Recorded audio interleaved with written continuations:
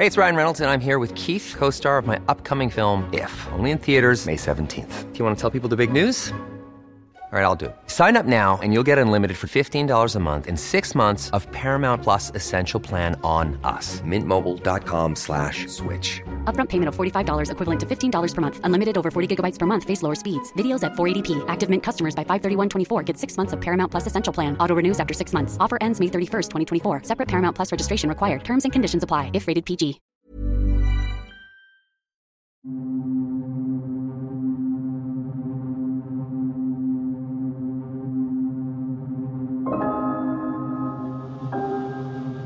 Welcome to Fearful, the podcast that takes you on a thrilling journey through the world of mysteries, paranormal phenomena, and all things terrifying. We will explore eerie tales of haunted places, unsolved crime, inexplicable events, and supernatural encounters. So embrace the fear and unravel the mysteries that lie beyond. My name is Jacko, and this is Fearful.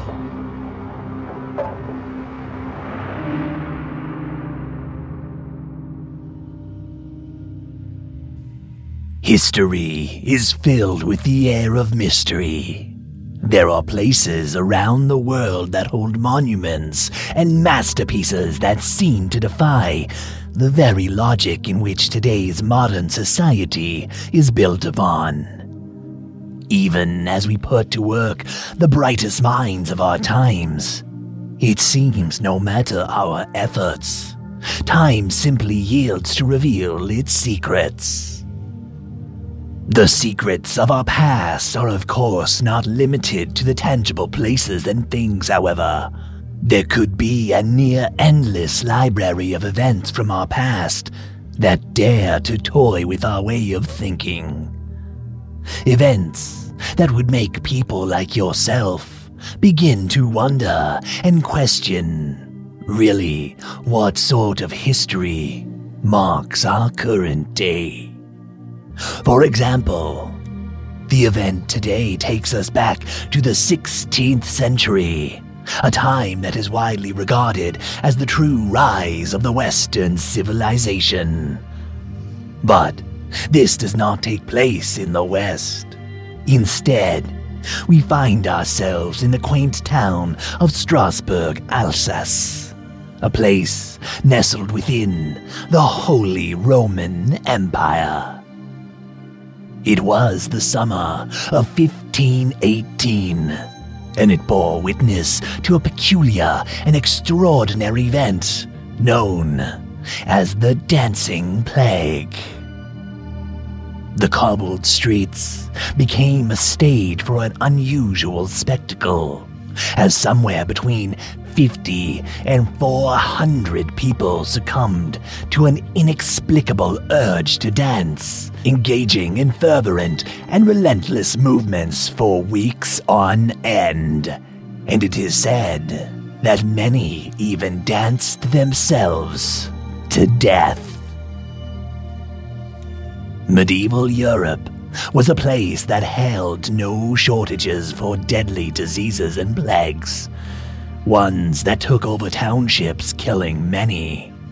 So it is no surprise at all when we read about these in the pages of our history books. But a dancing plague, however, is much different. It would most certainly stand out amongst the rest. How could something such as dancing become a plague? It isn't bacteria-driven, as most others of the time were, from the extreme bad hygiene that allowed things to spread and run rampant. Was it? Well, let me tell you what we know.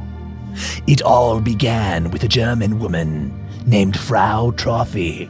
Her rhythmic steps and dancing would soon evolve into a widespread phenomenon. Undeterred from onlookers and those around her, Frau continued her dancing, her motions, before eventually turning into her home for a mere couple hours of a restless sleep, before she took to the streets once again to continue where she had left off. By now, her feet were beginning to bruise and wear from continuous tapping against the cold stone ground. Perhaps blisters were forming, or she may have even begun to bleed. It is unclear, but what we do know is that no matter her condition, she kept dancing.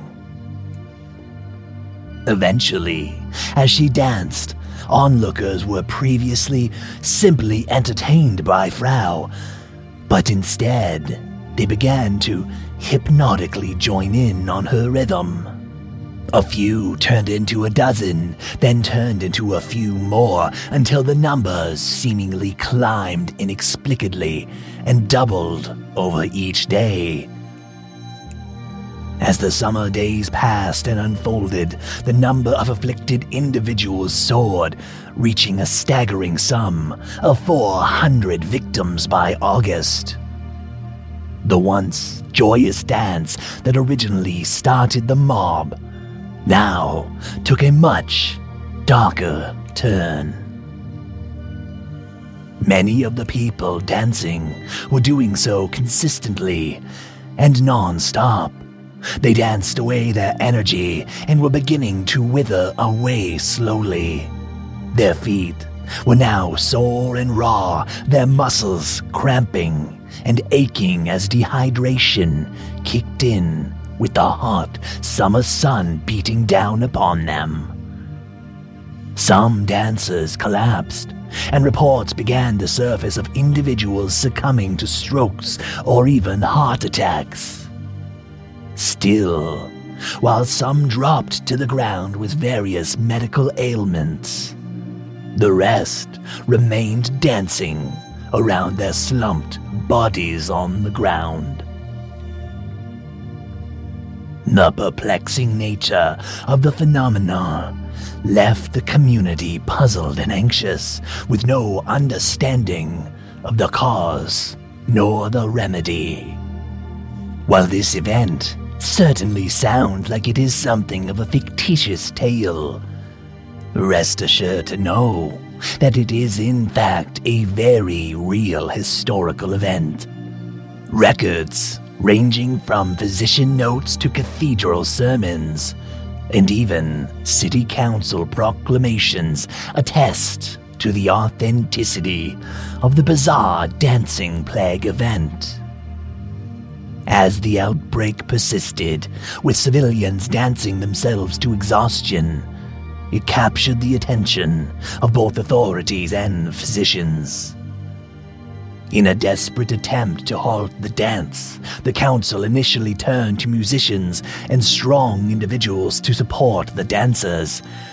However, this strategy backfired as the epidemic gained momentum, leading the council to impose a ban on public dancing and even a ban on music altogether. The hope would be, with the law prohibiting any of the activities, it would somehow coerce the people who were dancing to cease their activities immediately. However, they did not take into account that the dance was occurring due to an involuntary act. Not only that, but in a twist of irony, the ban on dancing spurred more individuals to join the frenzied dance. And it did not take long before they realized that dancing was not of a voluntary nature, and they now began fearing it was a divine punishment from Saint Vitus.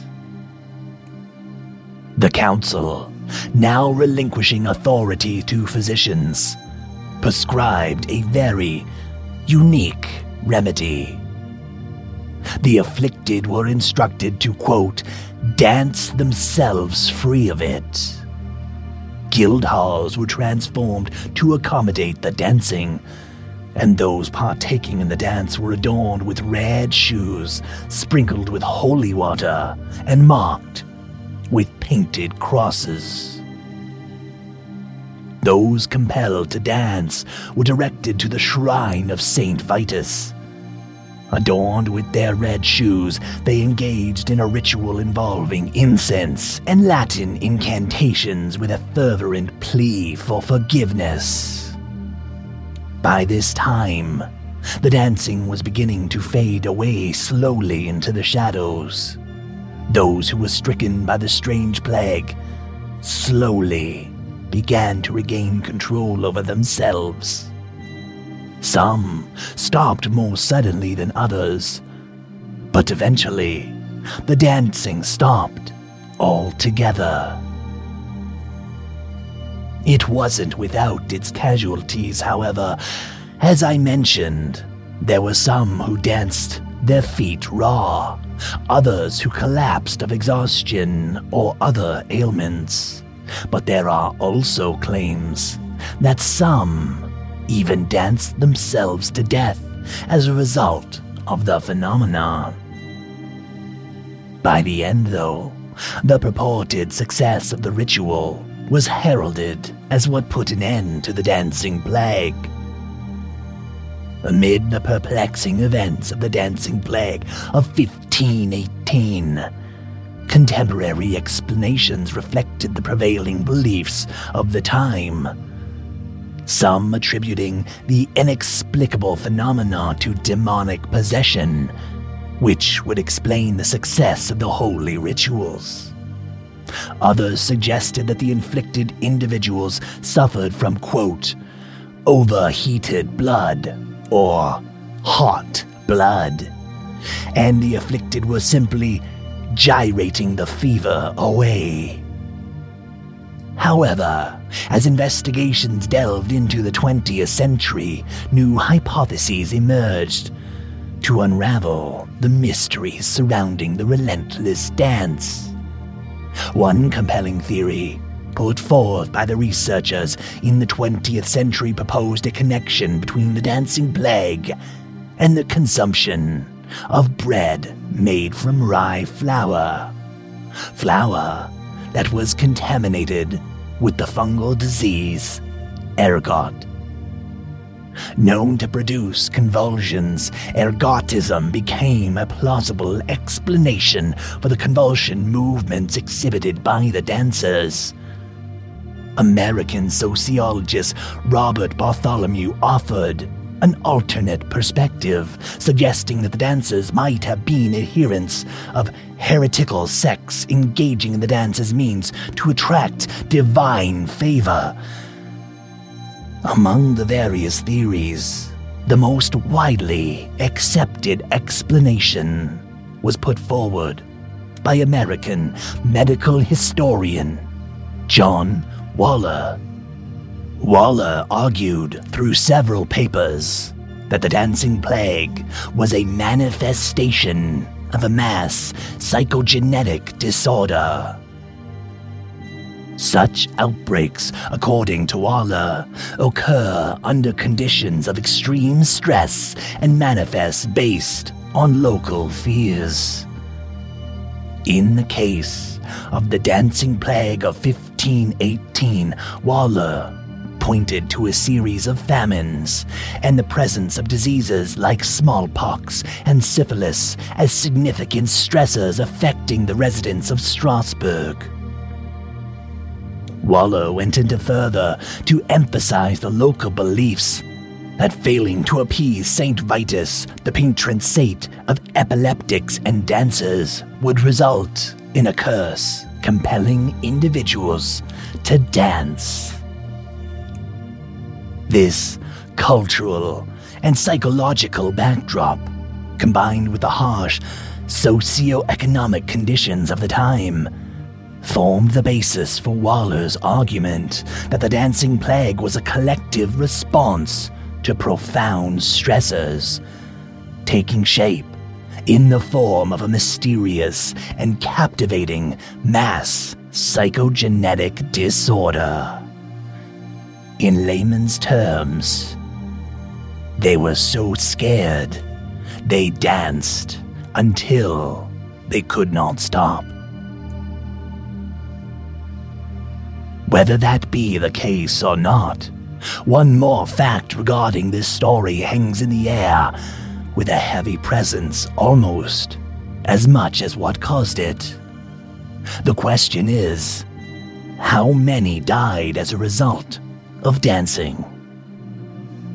Well, the enigmatic events of the Dancing Plague have stirred considerable controversy, particularly surrounding the question of fatal consequences.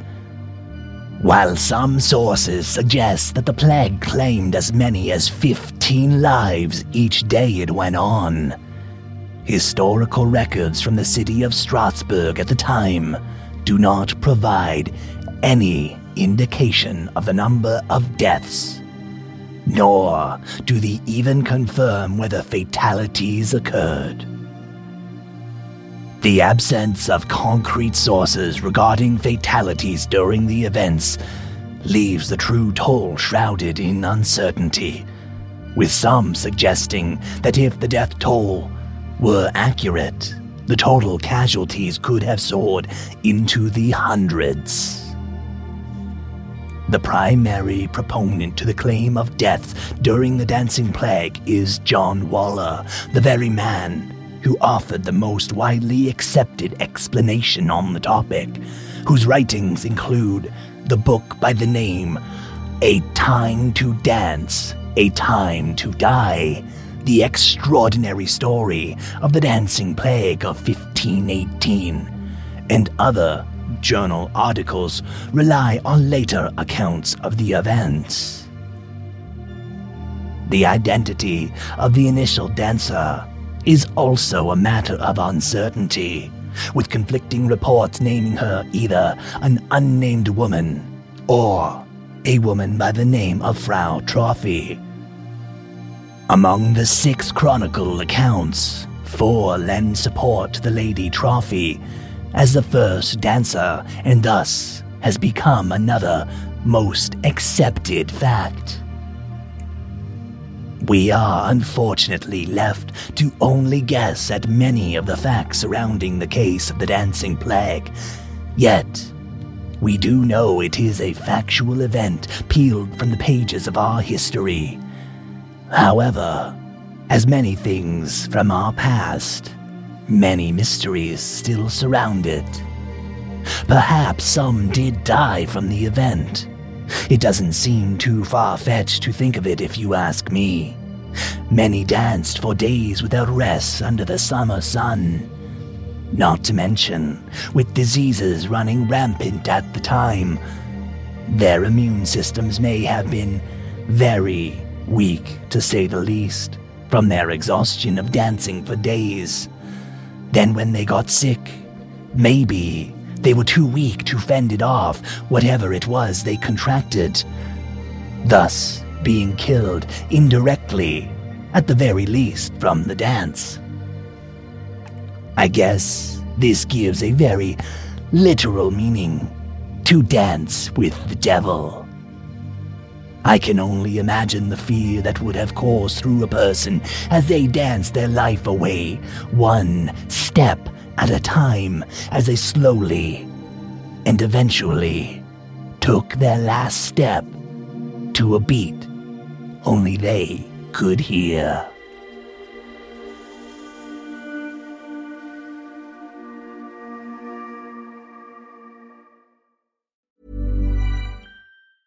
Planning for your next trip?